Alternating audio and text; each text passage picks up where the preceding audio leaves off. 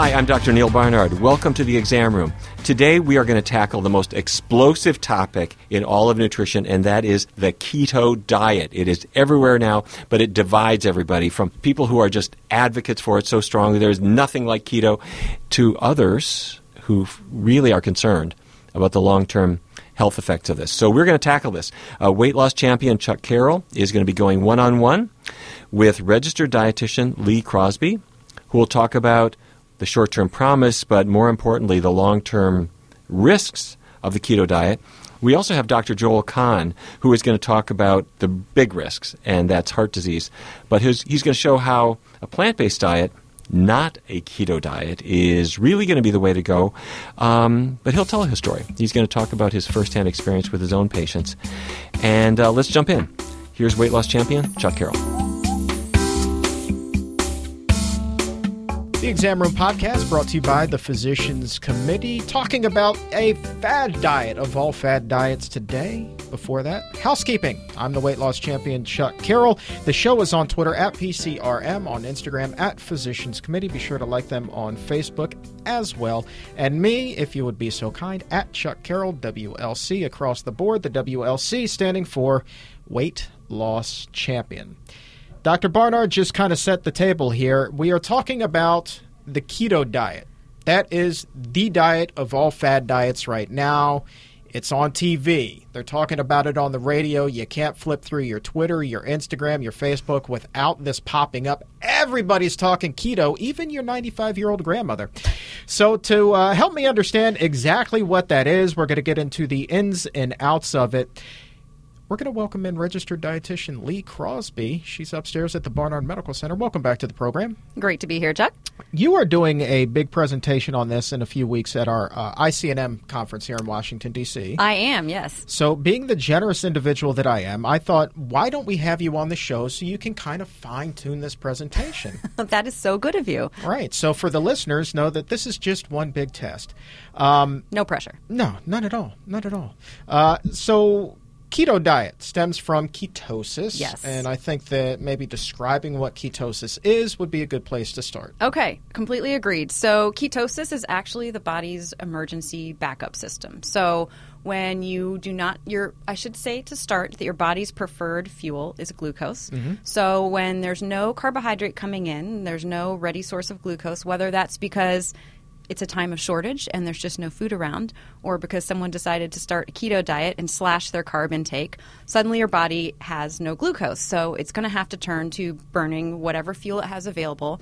And in a high-fat diet, although I've been wanting to say a high-fad diet, I couldn't resist. Yeah, waka. In a high-fat diet, or if you're fasting and not eating at all, your primary energy source is going to be fat. Now, here's the catch.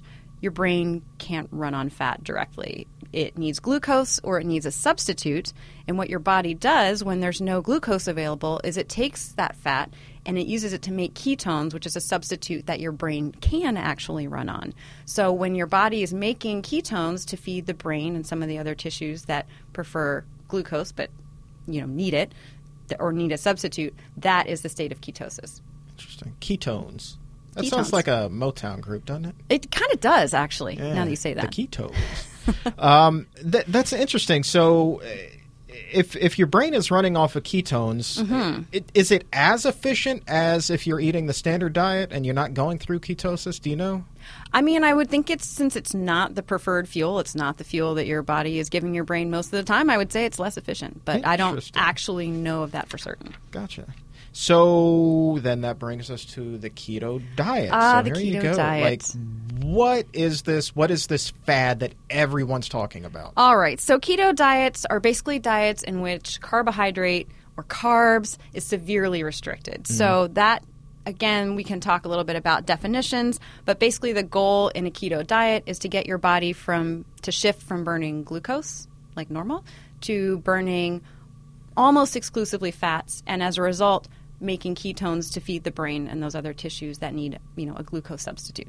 Interesting. Mm-hmm. So burning fat, obviously, then weight loss would be the big sounds great, here. Right? Right. Unless you're taking in huge amounts of fat, in which case, not so much. Right. But, okay, so now you're talking about carb restrictions, and then mm-hmm. that obviously just brings me right to the Atkins diet, and we don't have to necessarily talk about that, but Atkins, definitely a high meat diet, and it sounds like for a lot of people, so too is the keto diet. So why isn't a diet that's really high in meat, why isn't that actually good for inducing ketosis? It's kind of having the opposite of the desired effect. Yeah, so it's a misconception that, so a keto diet is going to be a high meat, high protein diet.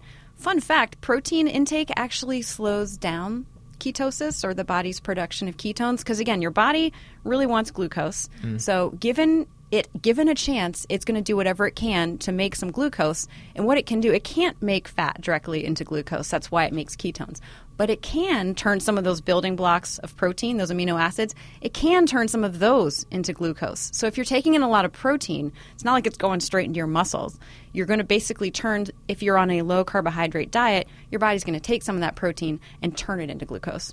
So it actually decreases ketone production because now you have some glucose available again. I think I read somewhere, and correct me if I'm wrong, though, that a high meat diet, a diet that like this, it just has so much protein, so much fatty meat in it, that's actually really not good for organs. Like even your kidneys are affected. It's really hard on your kidneys. Yeah, so when you're making glucose out of protein, you have all this extra nitrogen left over, and what is going to get rid of that? That's a waste product at that point. Your kidneys are the ones that have to deal with all that. So it does put extra strain on the kidneys for sure. Well, that's not very fun. No, it's not. No, I don't want that. No. I want healthy kidneys. That's right. Exactly.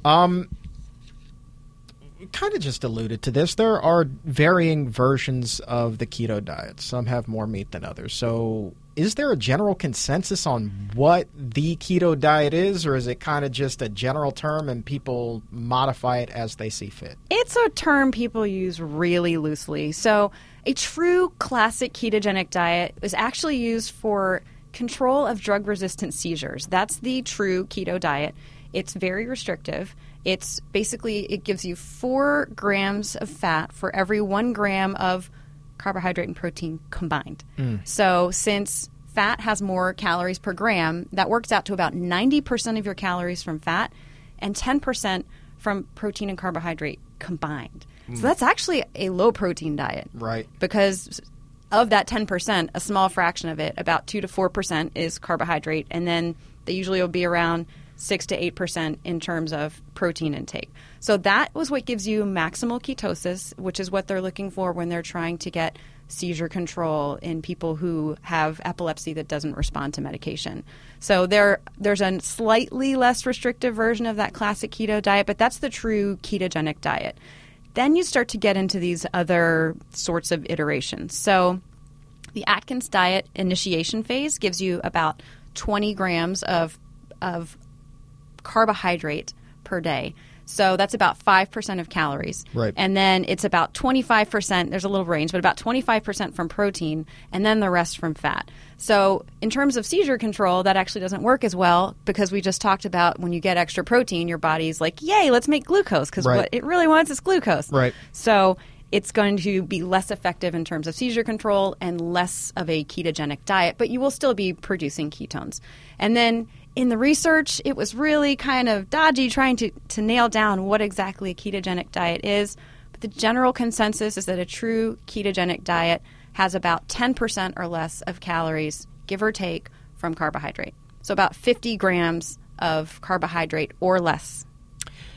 You're the registered dietitian, and this doesn't necessarily apply to the keto diet. It just applies to diets in general. You hear about a high-fat, low-carbohydrate diet. The thing that I've learned since working here is that a high-fat diet, man, that has just been linked to all sorts of trouble down the line. It's really hard on your body. Absolutely. We can get into that, but you want to get into that now? I mean, there are all kinds of side effects and risks from this. Let's talk that for a second, because Okay. I want to stick with the positive, and then we'll slip All right. into the risks associated with And this. I did try to be positive when I came into this topic. I really tried to make sure, because I sort of had an inherent reaction of, wow, this just can't be good for you.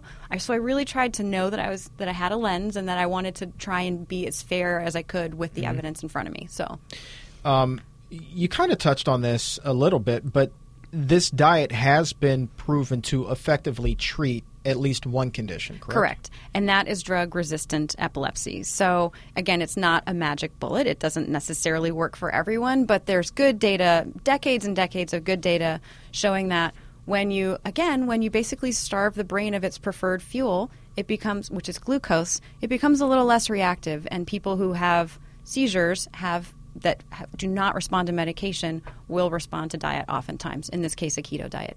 And even if it's not a specific a treatment for a specific disease, people will see, I guess what you could say, are benefits still of this diet, benefit-ish. So some people, yeah. So there are some, again, the seizure reduction is the big one. It does tend to decrease calorie intake in people because they get nauseated and they get constipated and all kinds of other things. So I mean, yeah, right. And you can smoke cigarettes and lose weight too. It's not a healthy way to do it, but right. it can, decrease calorie intake. You're not taking in any blood sugar, so it's certainly going to drop blood glucose, but it's not necessarily going to fix the underlying cause, which we can talk about.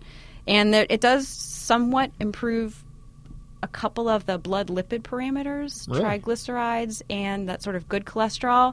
But it's not all sunshine and bunnies when it comes to that. So that sounds good, but there's always more to the story, so we'd have to dig under. Yeah, that's kind of interesting to me, especially for those that do prescribe to the high meat theory with this. You would not think. so much on the highest meat versions of this. So again, it's all very nuanced. People say keto diets, and they're really casting this broad net. But a true keto diet is actually low to moderate in protein. All right, so we talked about what it has been proven to be effective in treating, but what about the conditions maybe some are claiming that it's effective treating, but the science just isn't quite there yet? There are an awful lot of those. I don't know if you've noticed, but people seem to think the keto diet can pretty much fix the ills of the world. Have you noticed that? I have indeed. Yeah, so the first one that's being, getting a lot of research right now is weight control, because we tend to be struggling with weight in this country and around the globe. It turns out that keto diets are about the same as every other diet that restricts calories to the same level in terms of weight loss. So there's no particular advantage to going on a keto diet. But what it does do is in the short term, it makes people less hungry because they're nauseated, they're not feeling great, so they do eat a little less. But over the long term, there's no difference in weight loss. What about diabetes? Diabetes, right? You'd think. Now, this is one where you would think, right? Wow, okay, so there's no glucose coming in pretty much, or very little. This is going to be great for diabetes, right? Because high blood sugar. Of course. But it turns out that while it does sort of temporarily fix the high blood sugar symptom, but it doesn't necessarily get at the underlying cause. So have you heard that one of the underlying causes of diabetes is something called lipotoxicity?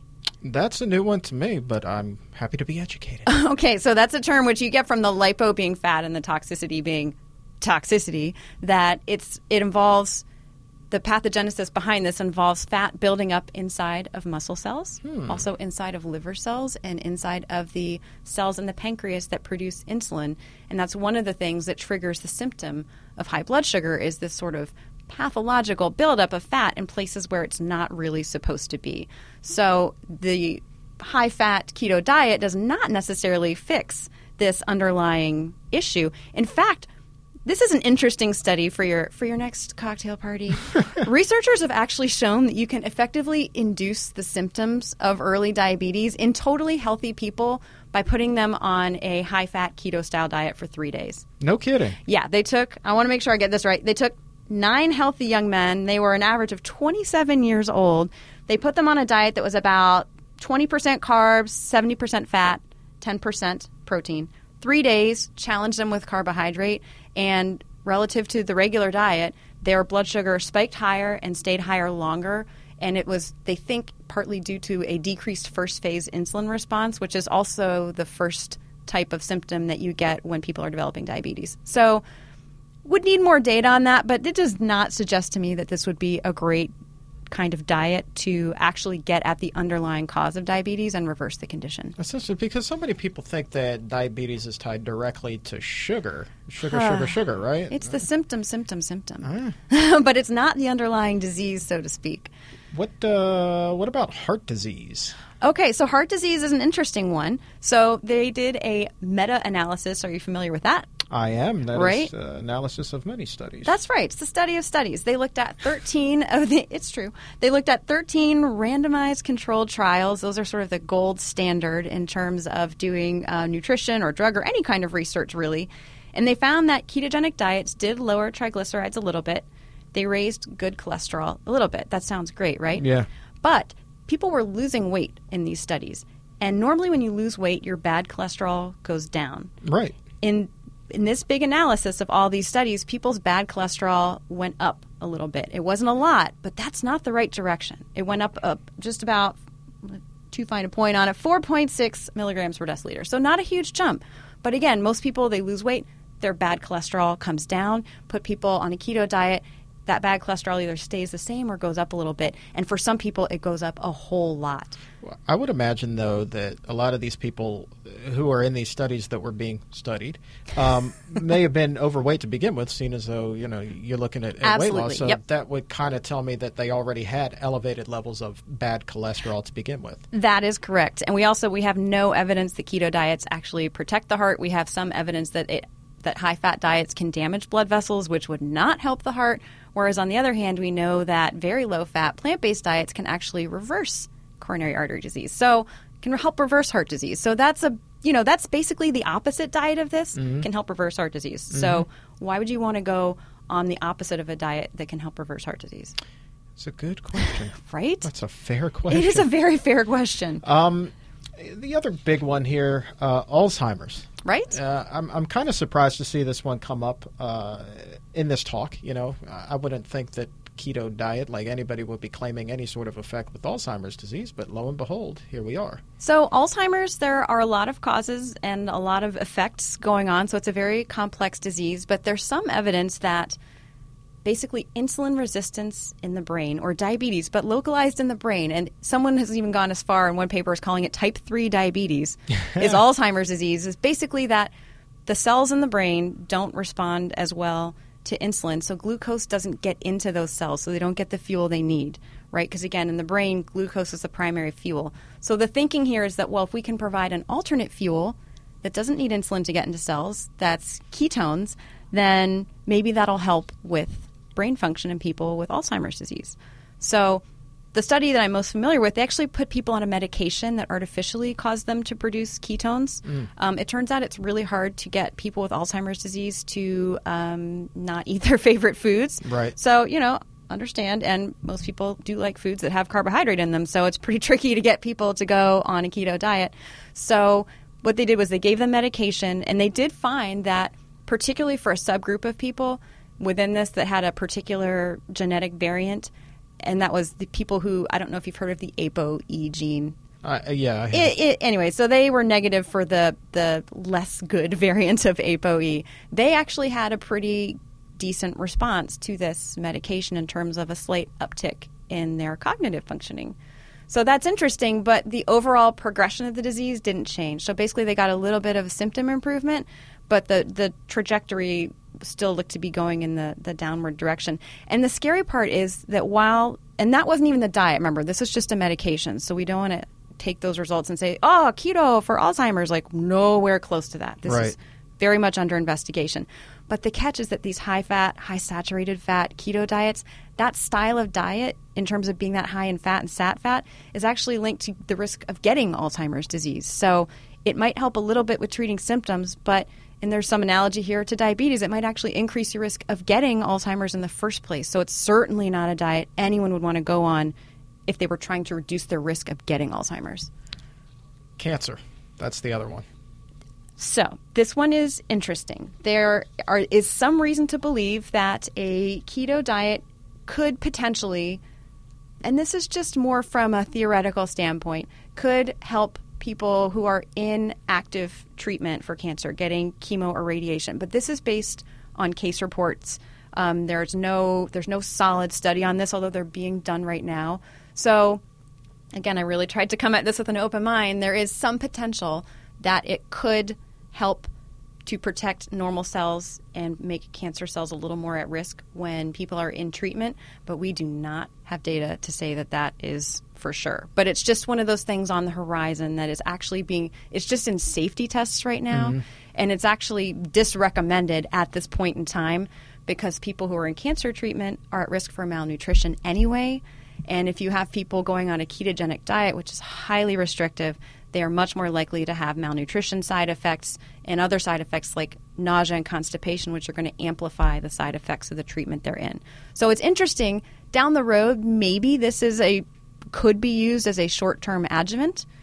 Certainly, again, not a prevention strategy, just like you wouldn't go on chemo to prevent cancer. But there might be a use in a short-term way during treatment. Yeah. Jury's out. Something to look at for the future. Yeah, so bottom line is with all of these claims, with the exception of the epilepsy. That one's proven. Everything is pretty much TBD. Yeah, except weight loss. We know it makes people lose weight in the short term. It doesn't necessarily improve their health, right? But they can lose weight. Right. So recapping the benefits here, we're going to put that in quotes. Seizure reduction, weight loss, improved blood sugar levels, right. Symptomatic, and the decreased triglycerides and increased HDL. Right. All right. So everything else, TBD. Now, you turn on the TV, you're bombarded with these drug commercials. And I'm telling you, these are 30-second spots. Half of the time, at least, is spent talking about all the various side effects that the drug could potentially cause. That is correct. What are some of the short-term side effects? Just the short-term ones? The short-term ones, and please do it in your best TV. I say, can I read them? Side effect style, by drug all commercial? Means. Okay. I'm going to actually read these so I make sure I don't miss any. So, short-term side effects of keto diet may include nutrient deficiencies, constipation, nausea, fatigue, headaches, impaired glucose tolerance, impaired artery function, elevated LDL or bad cholesterol, impaired athletic performance, and bad breath due to exhalation of acetone. And consult your doctor if you're pregnant or planning to become pregnant. Absolutely, 100%. This is not a good diet for women of reproductive age either, but that's another story. Oh, it just seems to me like every one of those disclaimers always ends with that one. Well, so does the disclaimer for keto diets. Absolutely. Yeah. Yep. So short-term side effects, none of that really sounds fun. No, it's really not. It really isn't. This is not, again, I think most people would sort of rationally, just logically look at what a keto diet is and what is proposed that you eat and say, hey, this isn't good for you. And it turns out, that is logical and it makes sense because look at all the things that your body does when you try to get onto one of these diets. Yeah. It's not a pretty picture. No, the constipation alone just kind of turns me off. Yeah, what? Can't imagine. Yeah, right? Oh, I just got that. Slow on the uptake, but I get there. That's just the short term. We haven't even talked about the long term stuff yet. Yeah, this is the scary stuff, truly. Like nausea, constipation, that's not fun. But the long term stuff is really scary. Do you want me to continue? Oh, by all means. Okay. Like, you're not spooking me here. It's not Friday the 13th. Okay. All right. Well, brace yourself. So long-term risks, increased risk of colon cancer is very likely because, again, we don't have long-term safety data on keto studies, so we're sort of having to, draw conclusions from the information we have. But increased risk of colon cancer because you're not getting as much fiber. And for most people on a keto diet, they're eating lots of red and processed meat because they've cut out carbohydrates. So both of those things linked with increased risk of colon cancer. Birth defects. This is the one you were talking about. Oh, really? For pregnant women to avoid this. You were joking, but for real, they really should. There's an increased risk of birth defects for women who are on a low carbohydrate diet and get pregnant.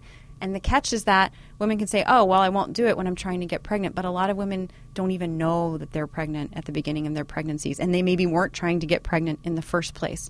So if they're on a keto-style diet, that puts that embryo, that developing embryo, at risk for birth defects. So please, if you're a woman of reproductive age, do not go on a ketogenic diet. Very. Yeah, it's scary stuff. Yeah. It's scary stuff. Unless you have drug-resistant seizures. Or a very specific proven prescribed reason to be on it. So it's pretty scary stuff, yeah. Wow. And I would imagine, you're looking at clogging up the old arteries with this one, too. Oh, yeah, absolutely. So, again, impaired artery function, we know that high-fat diets can damage the interior lining of arteries. Long-term, that can lead to increased risk of heart attack and stroke. So people want to go on this to lose weight, but then they have a heart attack. Like, you didn't win. That's not the point of losing weight. The point of losing weight is to get healthy and feel good.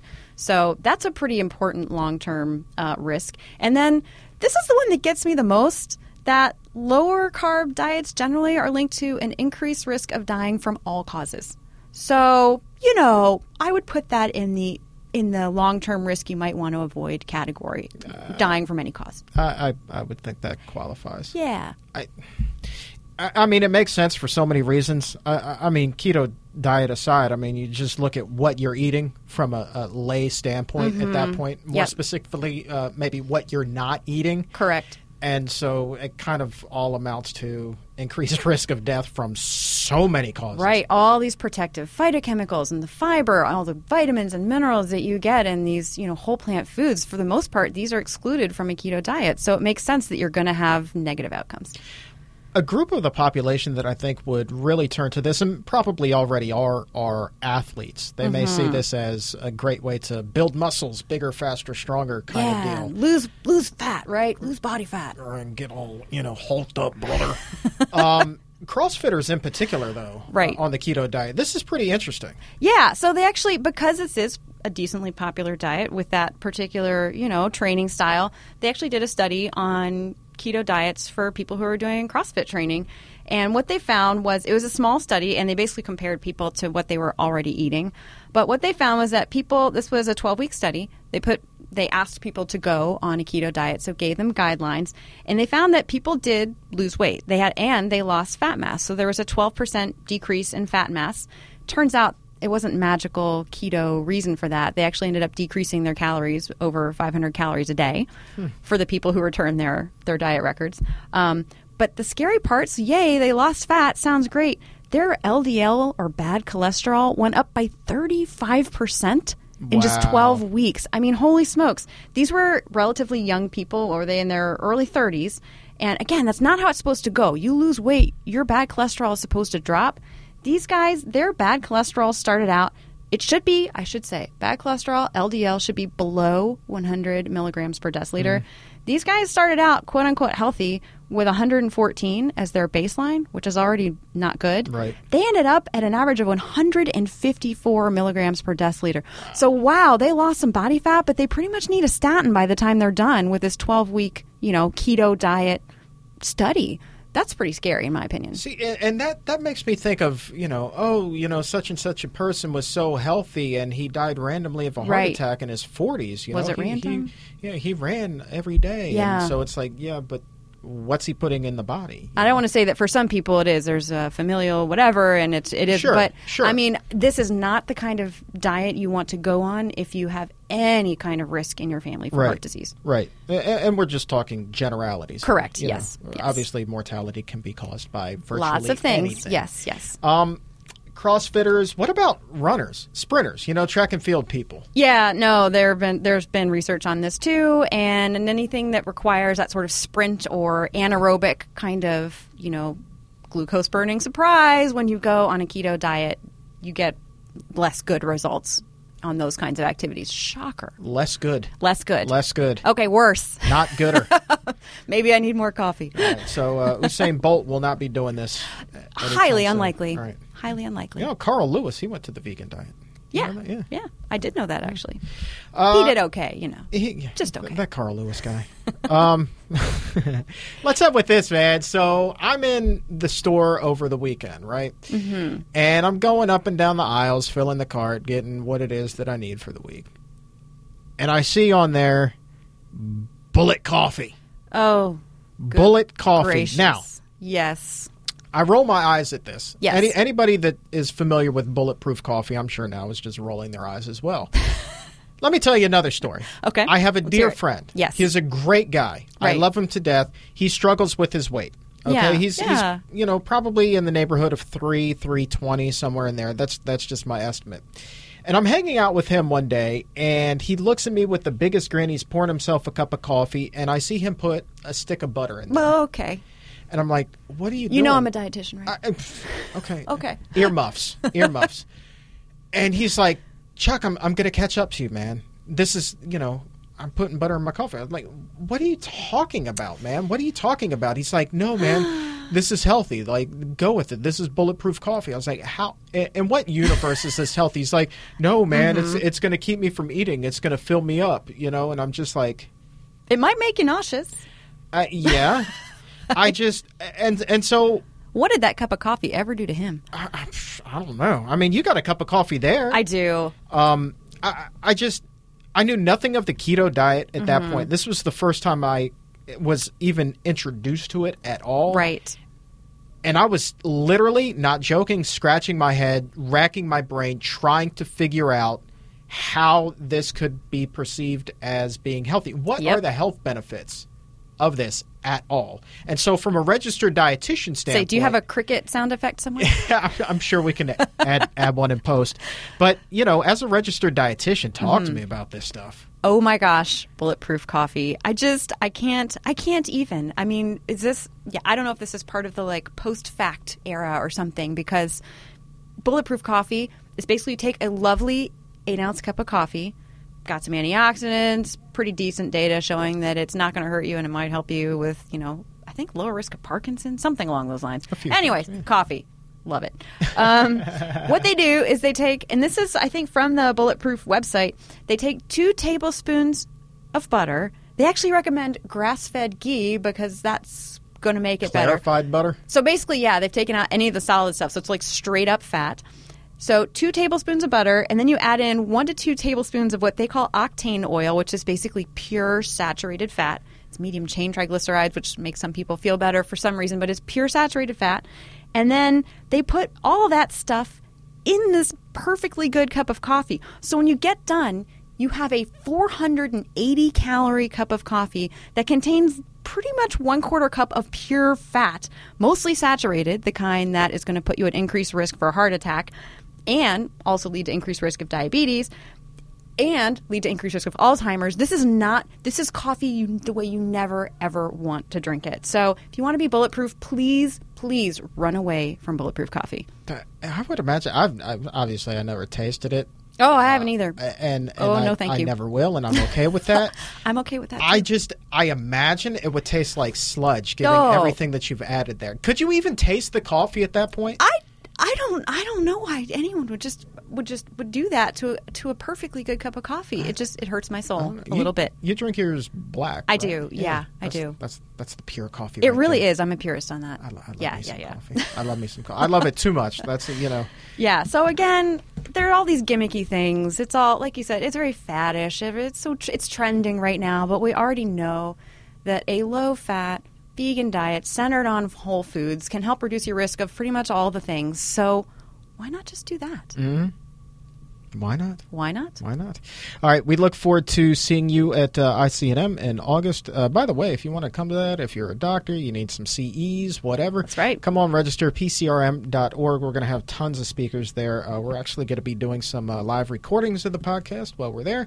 And, of course, you'll be presenting. I will. Go much more in depth on that. So yes. I hope that this was a nice warm-up for you. It sure was, yeah. Outstanding. Got some good science going here. All right. And you, said listener, stick around. Coming up right now, Dr. Joel Kahn, we're going to talk a little bit about heart disease, and he also has his own take, I'm sure, on the keto diet.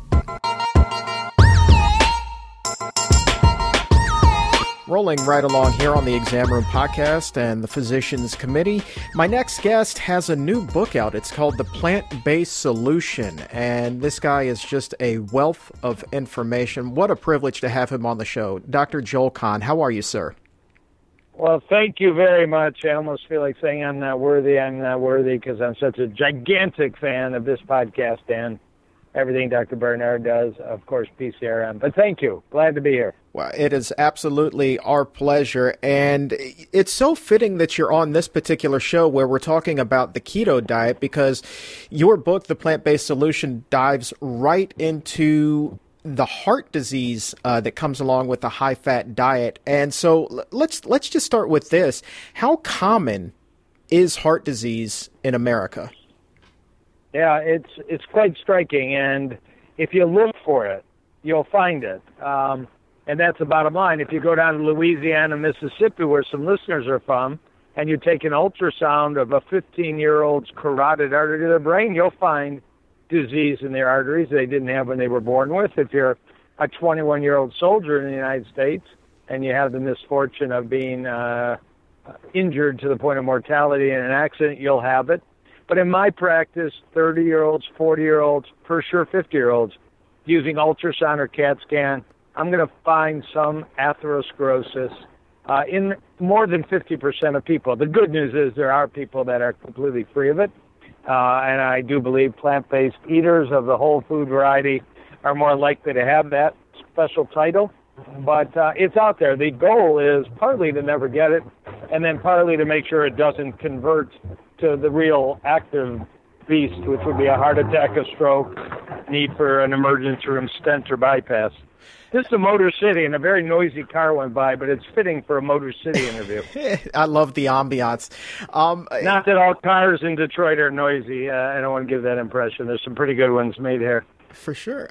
I want to go back to what you said. I mean, you just threw out some interesting ages. You said teenagers and 21-year-old soldiers and even people in their 30s and 40s. To me, that still sounds very young. And when I think about heart disease, I think a lot of us might think that would occur later in life, the 50s, the 60s, and so on. But you're talking about teenagers. That's a pretty startling number there. Yeah, it is. And, there is a disconnect in the American medical system, one of which is the evaluation of heart disease.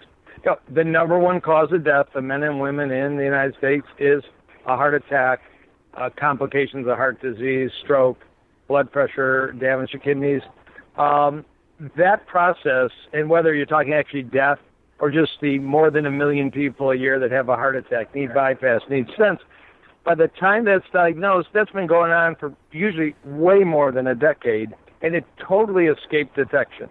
Totally. People are in their doctor's office. People are going, to various checkups, and they could have been detected. So I have an interesting clinic. It's a plant-based cardiology preventive clinic, but I can't convince people on the critical role of plant-based diets and prevention if I don't show them that they're actually aging faster than they suspect. So asking them how they feel is not enough. Asking them if I can do a quick ultrasound on their carotid arteries like they're doing in 15-year-olds in Louisiana as part of what's called the Bogalusa heart trial that's been going on for decades. Ask them if they have a 10-second CAT scan of their heart arteries. I can prove to them occasionally the wonderful news that they are actually as young as they think they are or feel they are, but much more commonly that there is a silent process. And let's get on the broccoli, let's get on the salad, let's get on the whole food plant-based diet, and let's just stop this and look for other reasons they might have that.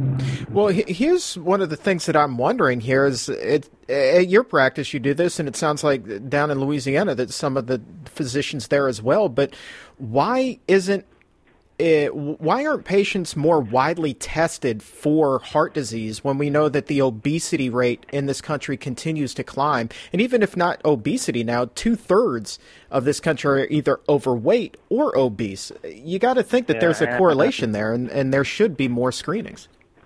And as Dr. Bernard lectures, as we're approaching 100 million Americans that are pre-diabetic or diabetic, and not just heart disease, loss of eyesight, loss of nerve function, loss of sexual function, loss of kidney function, loss of life. There is, I think, skepticism and still, amazingly, lack of knowledge that in 1990, Dr. Ornish demonstrated plant-based whole food diets reverse heart disease, that Dr. Esselstyn in the 1990s showed that it's reversible, that Dr. Bernard showed that type 2 diabetes can be modified or reversed, that Dr. Joel Furman showed that many medical conditions can be modified or reversed. There's such skepticism and lack of knowledge that I think it's a futility. Why get a heart test that costs $75 or $80? Why get an ultrasound? We'll never get people to do that hard job. We'll never get people to change their habits, or they just don't even know that that's a possibility. The conversation of disease prevention and disease reversal is slightly increasing in the regular medical world, but it's quite rare.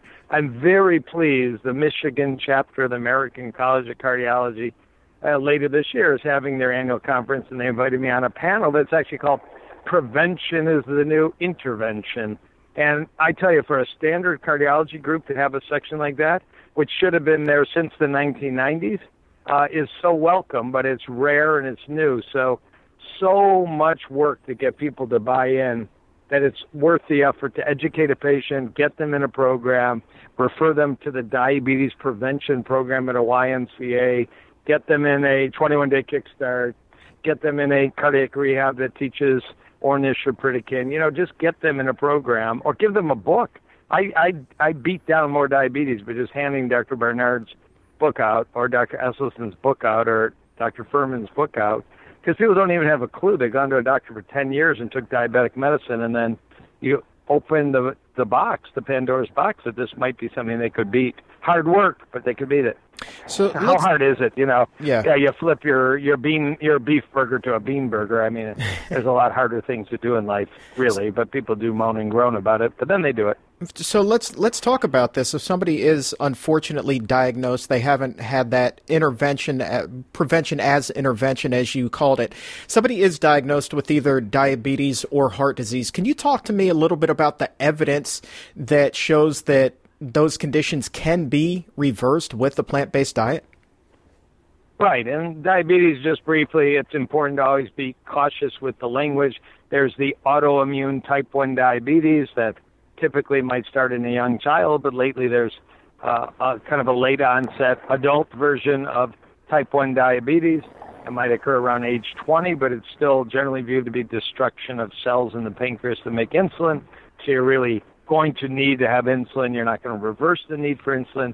That's all, frankly, sort of short term. There are rejuvenative programs. There'll be, implantable pumps. There'll be stem cell therapy, and I think we can all look forward to the day that we talk about that there used to be nothing to do for type 1 diabetes except insulin injections. Thank God for insulin injections in the meantime. But even whole food plant-based diet in a type 1 diabetic, you still improve what's called insulin sensitivity. You may decrease the amount of units a day you need of insulin. Nobody's better talking about that than real type 1 diabetics that are plant-based, like Robbie Barbero and Mastering Diabetes and such. When you get to type 2 diabetes, of course, you've got Dr. Neil Barnard and, randomized long-term studies showing, compared to the American Diabetes Association, you have better outcomes in terms of diabetic control, neuropathy, overall health, eating a whole food plant-based diet. They are as good as science gets.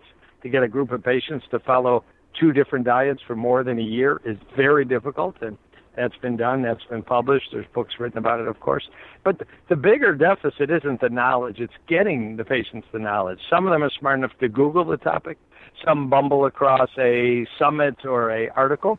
But if you're just in a standard endocrinology office, you're almost certainly not going to be given a copy of a book about reversing type 2 diabetes. Yet, maybe 3/4 of people could dramatically decrease or maybe eliminate the need for medication if they'll just do what they need to do and eat the naturally low in fat whole food, real food diet, not commercial processed food. When you get to heart disease, we can go back to the 1940s and 50s with Walter Kempner and the Duke Rice diet and Lester Morrison, a very famous doctor in Los Angeles, but really starting with Nathan Pritikin, jumping into Dr. Dean Ornish, high-level scientific studies with advanced technology, Dr. Esselstyn and his passion and science and book and Forks Over Knives. And, so I see people, I don't think there's probably 20 of us in the United States, I'm not sure about that are cardiologists that are plant-based, that will see really sick people that are facing bypass next week.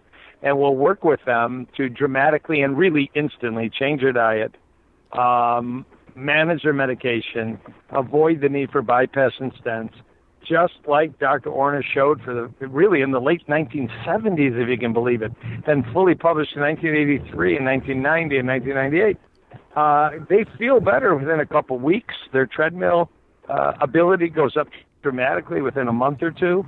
Their need for putting a nitro under the tongue goes down, and if they'll just stick with it, they can actually experience some progressive reversal of the amount of blockage, the health of their arteries, the presence and abnormalities on their stress test. So, what would be the true number? There's Detroit in the background. I love it. I'm actually trying to move to a quiet spot, but all of a sudden I'm in like the motorcycle heaven of Detroit. What's the true number of people in the United States that absolutely need bypass and stents? my estimate as a cardiologist trained in stent therapy and very experienced, probably 75% of these major procedures, some of which people do not make it through, could be avoided. You know, if you're in the emergency room and you've avoided detection and you're on the brink of a heart attack and you're having lots of chest pain not responding, you probably should be grateful there's a cardiac surgeon and a cardiologist to pop a stent in. But if you're being sent home to think about it, I mean, go run to the internet and go read quick. Go quickly grab up some Dr. Esselstyn YouTubes and find some talks I've given, or, again, Dr. Joel Furman or Dr. Robert Ostfeld, and on and on. You know, there's a few of us. There's not many of us. And think seriously if you fit into a group where bypass and stents is the only option, because nutritional cardiology, along with, ultimately, when you get healthy enough, exercise, good sleep, obviously avoidance of smoking, managing stress, using the whole Ornish lifestyle program, which would actually include, you know, social support and meditation, is powerful. It's harder for a doctor to describe to a patient, and it's harder for a patient to do than actually go to sleep for bypass and take a handful of pills every day till the bypass fails in the future. I want to switch gears here a little bit and ask you about the theme of this show, which is the keto diet. Obviously, very high fat, very low carb. Again, seems to me like this could be tied to, you know, very much to heart disease. So I'm curious, as a plant-based physician, what is your opinion of the keto diet? Well, I'm going to mock a little bit a cardiac surgeon from California, Dr. Stephen Gundry, who is quite well known for a New York Times best-selling book called The Plant Paradox, where he talks about the killer lectins and how kidney beans will kill you. Well, that's all nonsense. It does tie in a bit with the keto diet, but it's actually the keto diet should be called the killer keto diet. And unlike his comment about the killer beans and the killer lectins, there actually is concerning medical data. So what is the keto diet?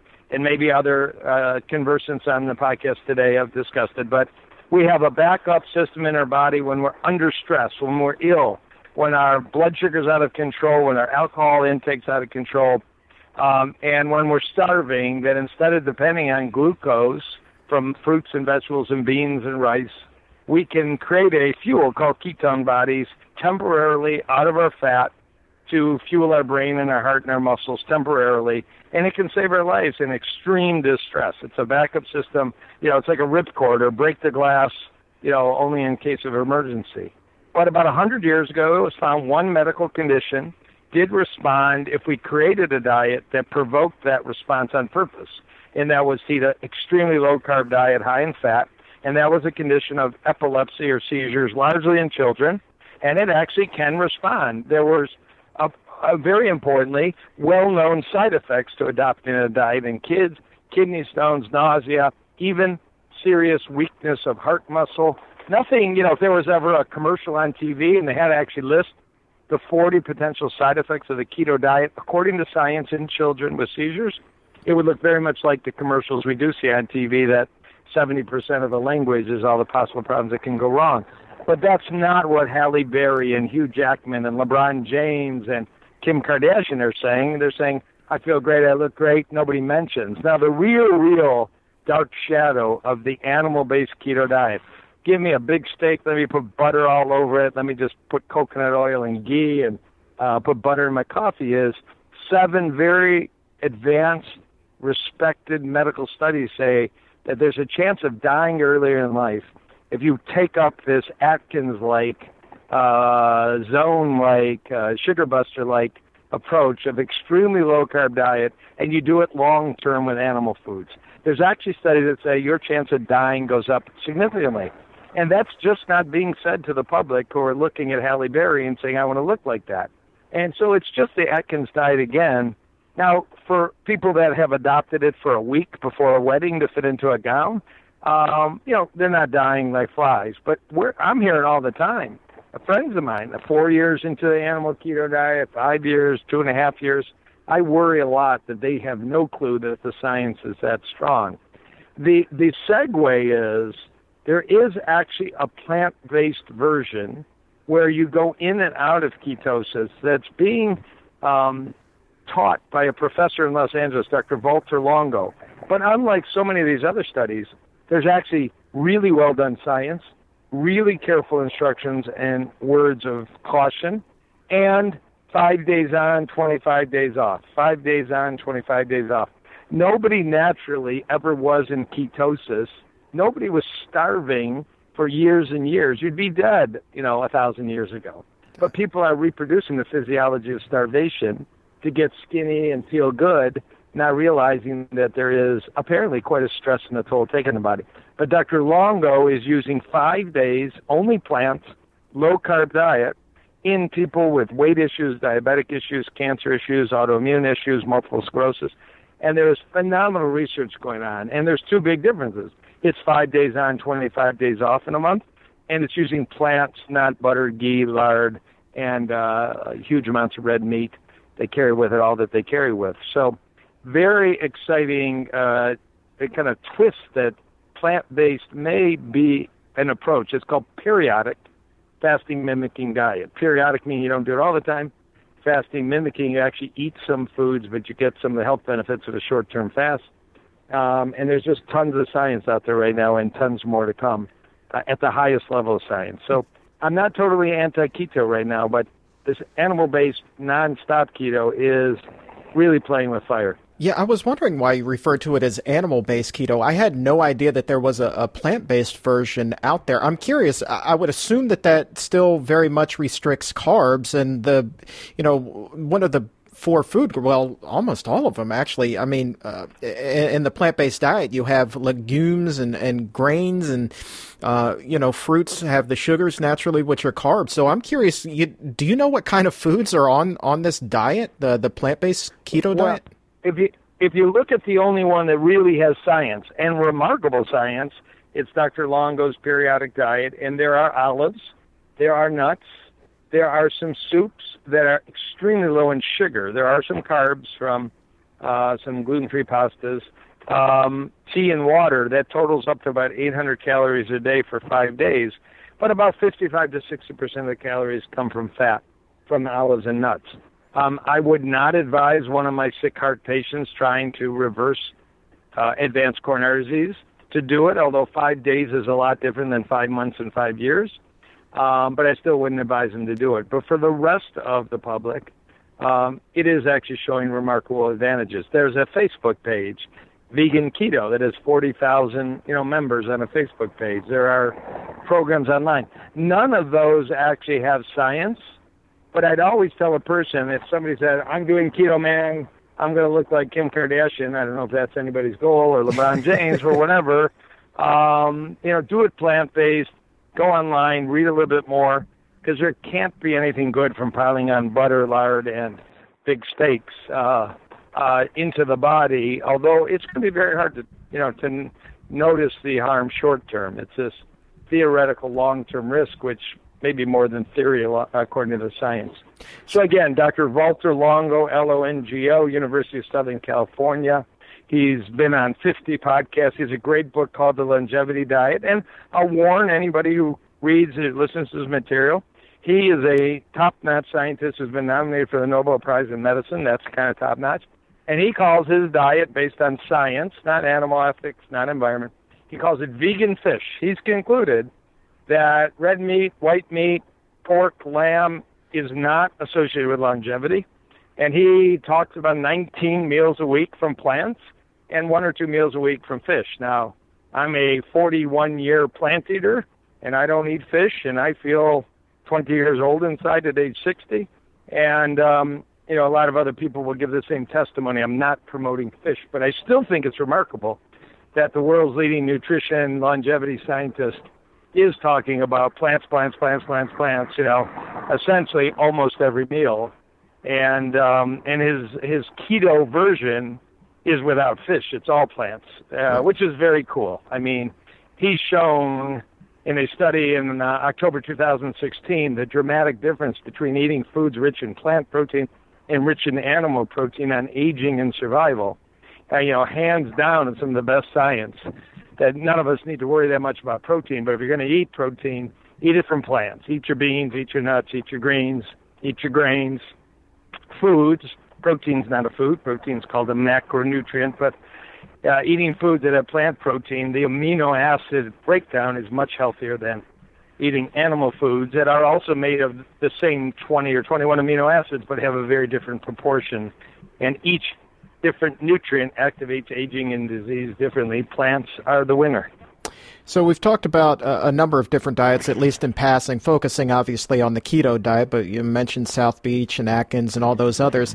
With so many different diets out there and different approaches to health, do you believe that there's one clear choice, the optimal choice to achieve best health? Yeah, PCRM food plate. I really do believe that. I mean, it's what I teach. It's what I do. And the beauty of it is even the USDA food plate in 2011, even Harvard School of Public Health food plate in 2011, is essentially the same because they don't actually list any animal products as necessary on those scientifically derived programs. They have a little quarter of the plate called protein, but they say right there that could be tempeh and soy and beans. They specifically warn against that being processed red meats like bacon, pepperoni, ham, sausage that we know are probably the lowest rung of food-like substances that are nothing but potential for disease causing. So yeah, I really do. I think it's what Dr. Bernard created before the USDA. I think it was 2009. I don't remember if it says vegetarian or plant-based food plate, but that brightly colored plate is how we should eat. Absolutely. And we should maybe only do that 2 times a day. 3 times a day. Don't do it 6 times a day. We overeat. We need to restrict our calories, which have gone up 800 calories a day on average for an American.